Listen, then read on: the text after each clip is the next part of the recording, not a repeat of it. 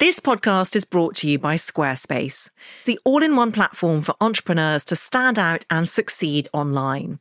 And I know this personally as I use Squarespace for my website and find it so easy to use with plenty of great templates to choose from to make it look super engaging and professional, even for a technophobe like me. And if you need any more encouragement, here are some of the amazing things Squarespace offer.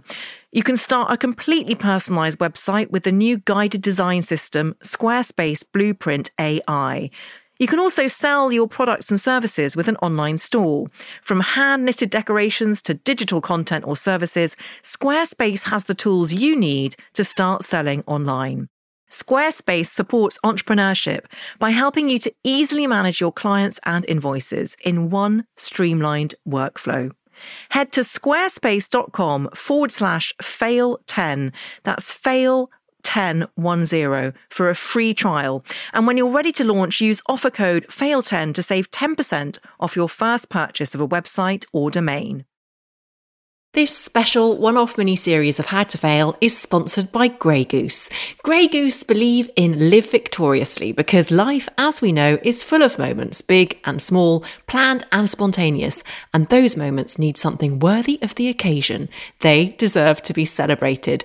Grey Goose does just this, a vodka of unique quality, expertly crafted for smoothness and exceptional taste, made with the finest ingredients, single origin Picardy wheat and spring water from natural limestone. A distinctive vodka made without compromise to elevate any moment. Grey Goose brings fun and positivity whatever the occasion you're marking. Because when you live victoriously, you transform those moments into lasting memories.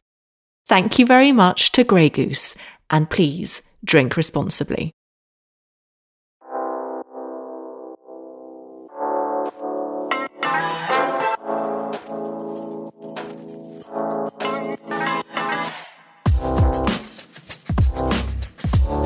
Hello, it's Elizabeth Day here, and welcome to this one-off special mini-series of How to Fail. Now, one of the things that you wonderful listeners have repeatedly asked me to do is to feature normal people as guests on the podcast.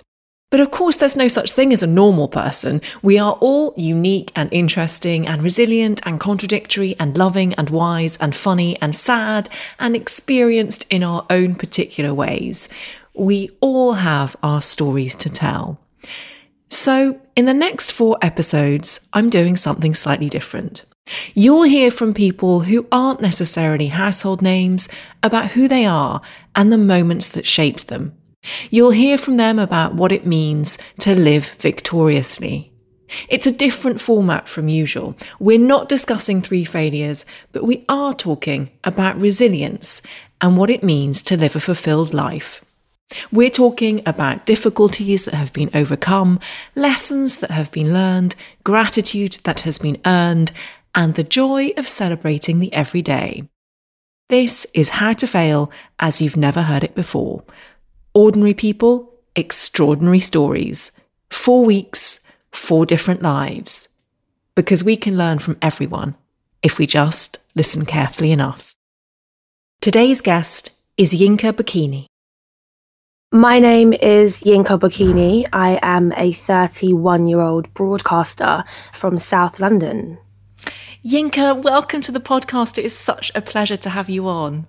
Thank you so much for having me. I really appreciate it. You said there that you grew up in South London, and I would love to know, what was your earliest childhood memory? My earliest childhood memory may be a fabrication, but I believe I was maybe 4 years old, and I remember my mum was moving furniture around in our living room, a sofa. I was sitting on it, she pushed it, and I'm sure I fell off. So your mum was a pretty strong woman? Oh yeah, she was only maybe 5'2", but she had the strength of 6 men in those arms. Now, I said that you grew up in South London, but more specifically, you grew up on North Peckham Estate, which is a place that many of us will have heard of for negative reasons. It got a lot of negative media coverage. I'm very interested in the fact that you have very different recollections from the media perception. So talk to us about what your youth was like on the estate.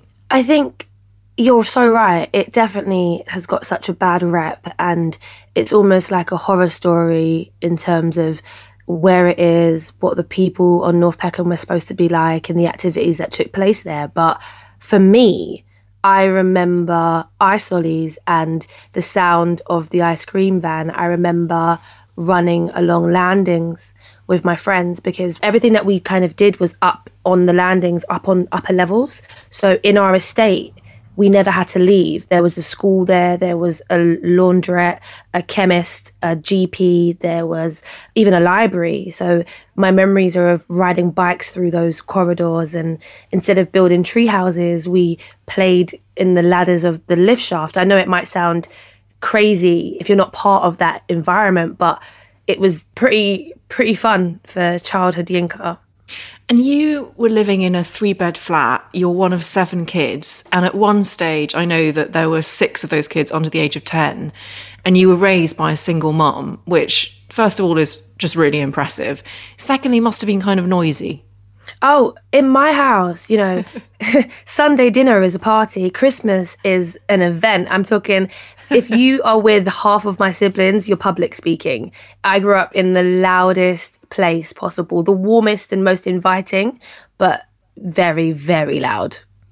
Do you think that helped you find your voice? Because part of what you do now, you're a radio DJ. And do you think that stems from having to speak up for yourself? I 100% think that. It's so crazy, because if you don't speak up for yourself in my family, you're going to get forgotten about. My sister's forgotten to even set a place for me because I was asleep one time, because there were so many of us. But I also think that having so many ready-made best friends and so many ready-made number one fans and so many people and women, because I've got 4 sisters rooting for me, really helped me find my voice as well. Because even though it's loud, it's chaotic, it's also this support bubble, because my siblings really are my best friends. So it sounds like there was a real sense of community, both in your family and in the wider neighbourhood. Is that right? It's definitely safe to say that. It's definitely the village raising a child mentality. Everyone had an input into what you were up to. Everyone kept an eye on you, be that my older sister or the pleasant lady living on the 2nd floor. It was really a group effort. Your mum was Irish and your dad is Nigerian. Do you feel a strong connection with both or either of those cultures? I get asked this quite a lot, especially in 2020, and with, Black people being so much more visible and encouraged to be louder than we ever have before. I've been asked how I identify, and for me, I have more of an affinity to my Nigerian side. And that isn't because I don't know anything about my Irish side. I mean, I summered in Ireland, I've got lots of family there, and I definitely grew up around the white side of my family. But my mum, because she knew that we weren't going to be able to go to Nigeria since there were so many of us, because we just couldn't afford it, she really embraced Nigerian culture, and she really just submerged us in that, from our names to the people that we hung out with, to the way that we did our hair, to the language we spoke at home and the food we ate at home. She wanted to make sure that we knew as much about our Nigerian heritage as possible. And I personally identify more with my Nigerian side, I'd say. Is it annoying being asked that question by white people? No, I feel like the right answer to that question is yes, because it definitely isn't my responsibility to educate anybody on what culture or identity means. But being perfectly honest, it doesn't annoy me, because A, I get asked equally by white and by Black people. I think it's just really interesting for people because I am of mixed heritage. But B, I am so proud of where I'm from, and I love being Irish, I love being Nigerian. It just so happens that I identify and I have experienced the world through the eyes and just the actions of a Black woman, a lighter skinned Black woman, but for a Black woman. You've spoken in the past about your similarities as a person with the place that you grew up, Peckham. Can you tell me a bit more about that? Well, for me, Peckham really has made me who I am. I think that there's something in the soil of being from a place that requires you to look after yourself and requires you to be a bit thick-skinned that really does breed a sense of strength. And I think that when I look at, people who have come from Peckham, people who have come before me, people who are still living, because I don't live in Peckham anymore, so people who are still living there now, who have grown up there, it's like there is something that runs through us, and there's just a creativity and a resilience that people who don't have necessarily the easiest start in life, that they all share. What does resilience mean to you now? But resilience to me now is just the gusto, the get up and go. I think for me, resilience is not backing down, is definitely faking it until I make it. There's so many times when I don't feel like I'm deserved of being in a room because I'm like, oh my gosh, they're going to realise where I'm from and that I'm not qualified to do this. Or, resilience to me is fighting to do the best or the biggest, even though I start on the back foot. It's existing in a place that wasn't necessarily built for somebody like me and doing it well and doing it as good as or better than others. Amazing answer. I also love the word gusto. I think it's really underused, so I salute you for that. Thank you. But we started off this interview talking about the media perception of the North Peckham estate. And you recently made an incredibly powerful documentary about being the childhood friend of Damilola Taylor. For those listeners who might not be familiar with what happened to Damilola, who you knew as Dami, please could you tell us the story?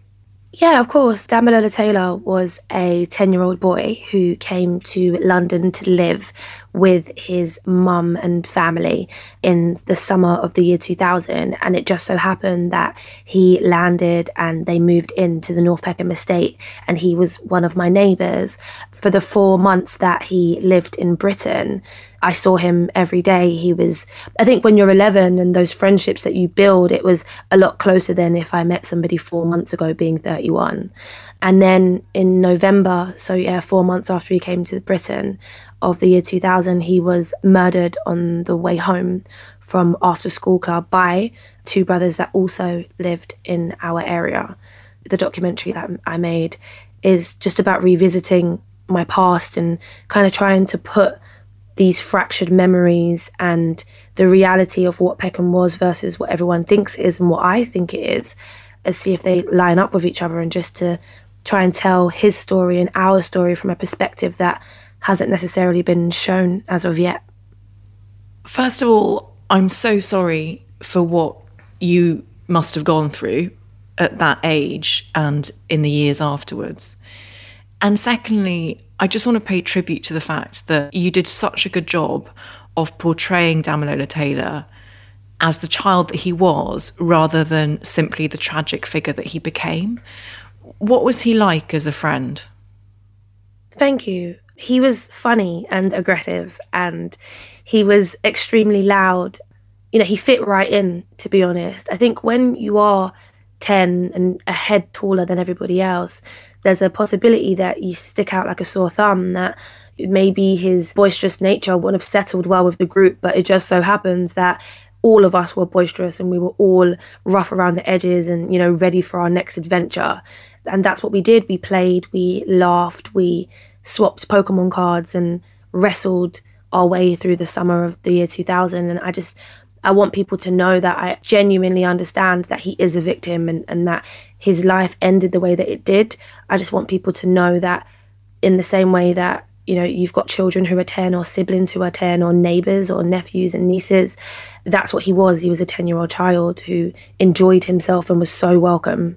And he had a crush on you, right? I'm so embarrassing that I was like saying, honestly, when I watched that footage back of myself smiling about Damilola Taylor having a crush on me, I thought, oh, shut up, Yinka.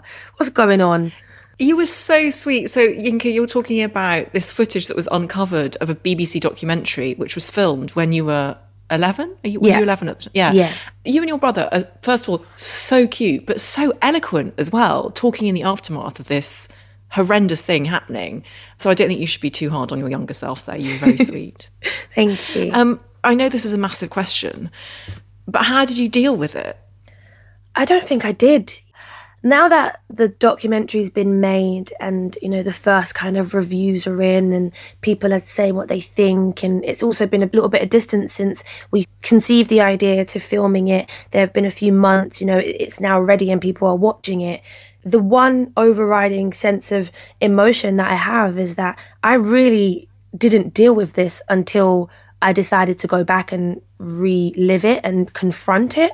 And especially when I do watch the archive footage of myself and it was maybe a week since he had been killed, and the questions that, an adult is asking an 11-year-old, I realise just the way that the people viewed children who lived in North Peckham was as if we were adults. We were really expected to get on with it. We were expected to come to terms with it. We were expected to accept it, when I didn't even know what it was that I was supposed to be coming to terms with. I know that I was extremely, extremely traumatized, and even looking at myself, like how red my eyes are and the way I'm on the verge of tears, every single question that man asks, and he still keeps pressing and asking questions. My heart breaks when I watch myself, because I think, where was the counselling? Where was the safeguarding? Instead, we got a reporter with a camera and a really long nose into our business. Mm. And I know that you say in the documentary that you really didn't talk about it with your friends at the time, and that it has taken this long, 20 years, to be able to open up about it. Was it cathartic for you having those conversations? And is it still cathartic? Are you still able now, after the documentary, to talk to your friends and reconnect with them? I think the conversations were definitely therapeutic for me. And even, I think I got just as much out of having the conversations as the very people that I was speaking to. When I spoke to my childhood best friend and reconnected with Francesca after not seeing her for the best part of 15 years and having a real conversation for the first time, it did so much for me. And I know it did so much for her because we've reconnected properly and we're still friends now. I think that in terms of being comfortable having the conversations and whether or not we're going to be able to continue this vein of openness, I'm not sure, because it still is very painful. And because we haven't, especially in my family, there are so many of us in my immediate family, being one of 7, and everybody has their own experiences and everybody has their own opinions, and the same thing has affected us all in very different ways. Even, in our family group chat when we were watching the doc, everybody is so different. It kind of is very overwhelming. And I think maybe every day as it comes, every conversation as it comes is the easiest way to go forward, just simply because the more that I speak about it and the more it's out there in the world, the more real it feels. Yeah, and the more you relive it. Definitely. And I use the word confront a lot, like instead of revisiting or rehashing, it's confronting, because it does feel like a very violent time, even though obviously I wasn't there when it happened, or I do have good memories. It just feels like something that, it's just quite dark. The estate was demolished subsequent to Damalola's death, and you went on to study law. Why did you choose law? Simple answer is because I'm Nigerian. When you've got strict West African parents, I'm sure that so many people can relate, even if your parent isn't Mr. Bokinni. There are certain subjects that are seemed as appropriate. And those are, business, medicine, law. You can probably get a bit of pharmacology in there, maybe, if you're lucky. And I've always been extremely academic, and I've always had my nose in books, and I've always done it really well at school. So it was that or medicine, and I really didn't want to be a doctor. So I just thought, okay, fine, I'll just do law. Was there an underlying interest in justice? Definitely. I have an unyielding fascination with true crime as well. And even though at uni it just so happened that I didn't focus on criminal law, it wasn't the pathway that I ended up picking, I would say that my interest in law and in common law and in the justice system, I think it definitely boils down to my experiences. I think I'd be a bit naive to say that it doesn't. Plus you loved Judge Judy, am I right? Oh, listen, Judge Judy, she's my idol. I adore Judy. Oh, Judy Steinman. I love her. She's a very calming person. Oh, yeah. I feel like she could massively just sort my life out. Oh, definitely. And probably make you feel really silly in the process. So how do you get from law to what you're doing now? Well, you just kind of jump and hope that you land somewhere, really. For me, it's been a lot of trial and error. I really didn't know what I wanted to do. And whilst I still feel, I don't think 31 is old, I think I'm still a baby, but getting into the career path of broadcasting and of presenting in journalism, I got into it quite late compared to some of my colleagues. I think I was 25 when I got my first radio show. And in the last 6 years, I've just worked really hard and known that I wanted to do it to the best level. But to be completely honest, Superdrug have their own radio station. And one day I was just in there shopping and I heard a presenter talk about Ollie Murs and then it being 2 for 1 on Tresemme. And I thought I could do this. And at the time I was working in a bar. So I thought, let me try and be a presenter. And that's genuinely the day the penny dropped. But yeah, that was a bit ridiculous of a story. What did your dad think? My degree is in his toilet. I didn't even go to my graduation. It didn't really interest me. It was literally just for him. So when I broke the news to him that I'd rather be a DJ than pursue a career in law, he thought I was joking. He's quite a liberal guy. He isn't super duper traditional. And I always say to him, if you wanted somebody whose core values were really intrinsically linked to Nigeria, then you kind of should have had kids and brought them up there. I was raised in Peckham. So I'm going to be influenced by London and the things around me. It took a while to convince him. I asked him to give me a little bit of time to try and just pursue what I want to do, because ultimately it's my life. And he kind of said I didn't have to ask for permission. I was just being polite. I'd already started at Capital Extra when I broke it to him. But he didn't understand what I did for a living until his friends started to listen to me on the radio and feed back to him. So now, of course, he is extremely proud. But this time last year, I don't think he could have told you what I do. I think that's so inspiring for people to hear, that you can do a degree and sort of tick that box, but that you can also, it's never too late to follow your true passion. And that idea of like trial and error and taking a gamble on yourself, I think is really inspiring. I just think it's so important to believe in your own source, so to speak. I think for me, when I first started on radio, when I first started broadcasting, I genuinely was rubbish at it. I actually wasn't very good. I struggled to articulate myself properly, if you can believe that, because I do chat a lot.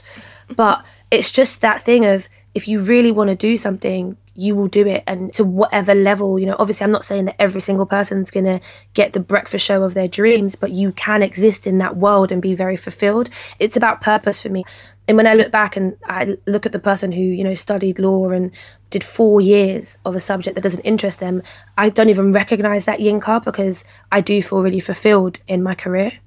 And I also think what you said there about the first attempts were a bit rubbish is very good to hear as well, because you're not going to be brilliant the first time you do something as much as you want to do it.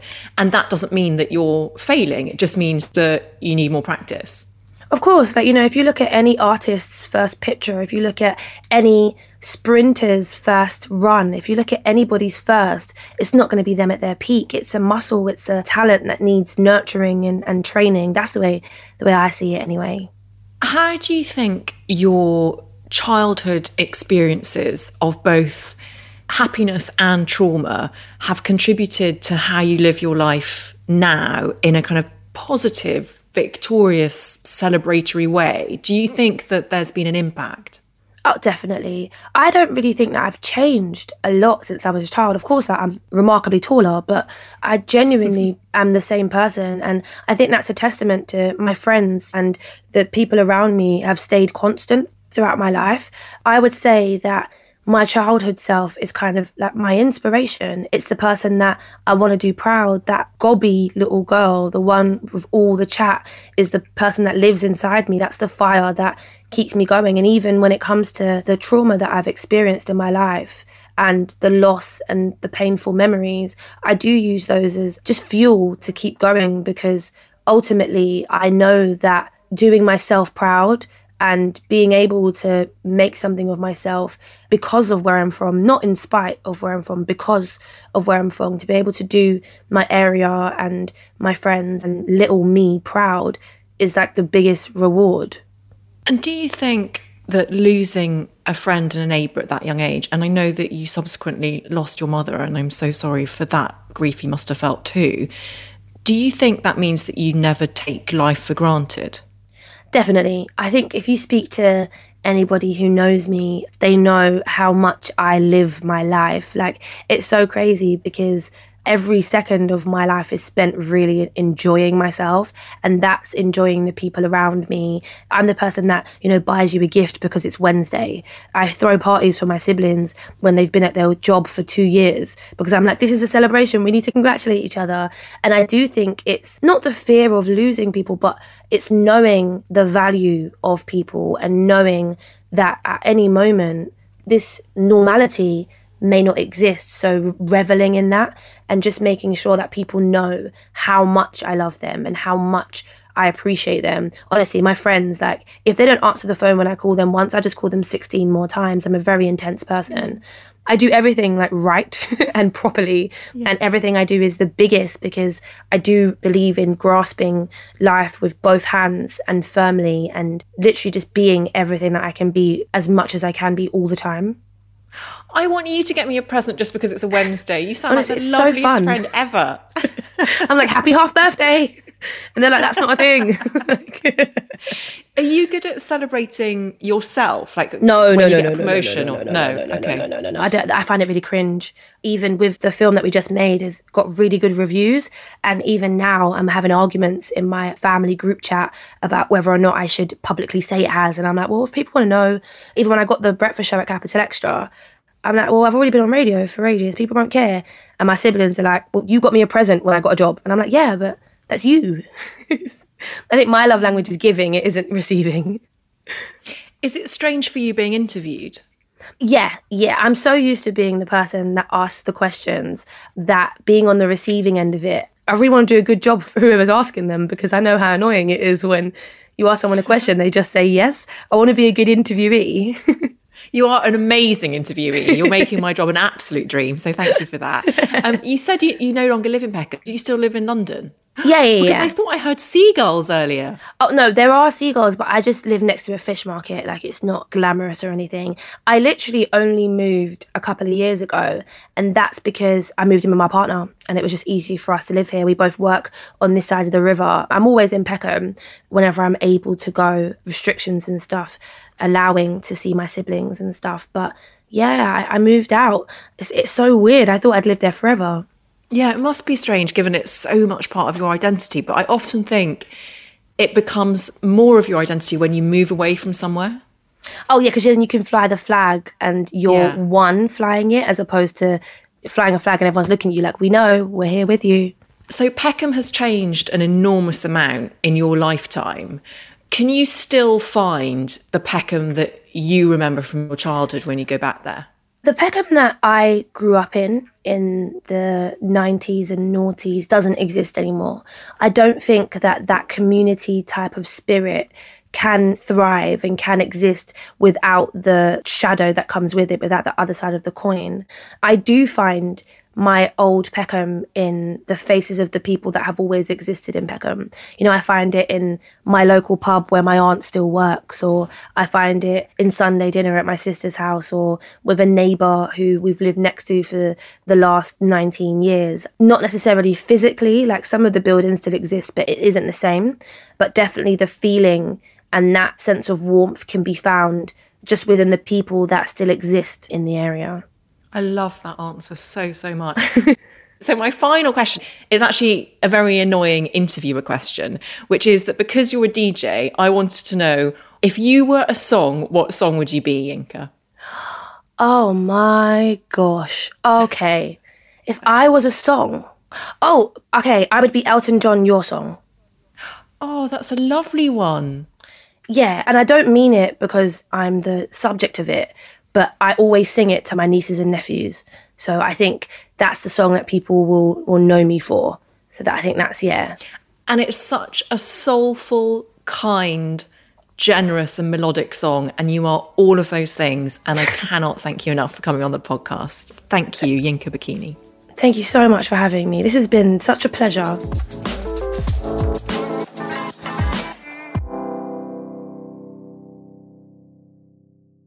If you enjoyed this episode of How to Fail with Elizabeth Day, I would so appreciate it if you could rate, review and subscribe. Apparently, it helps other people know that we exist.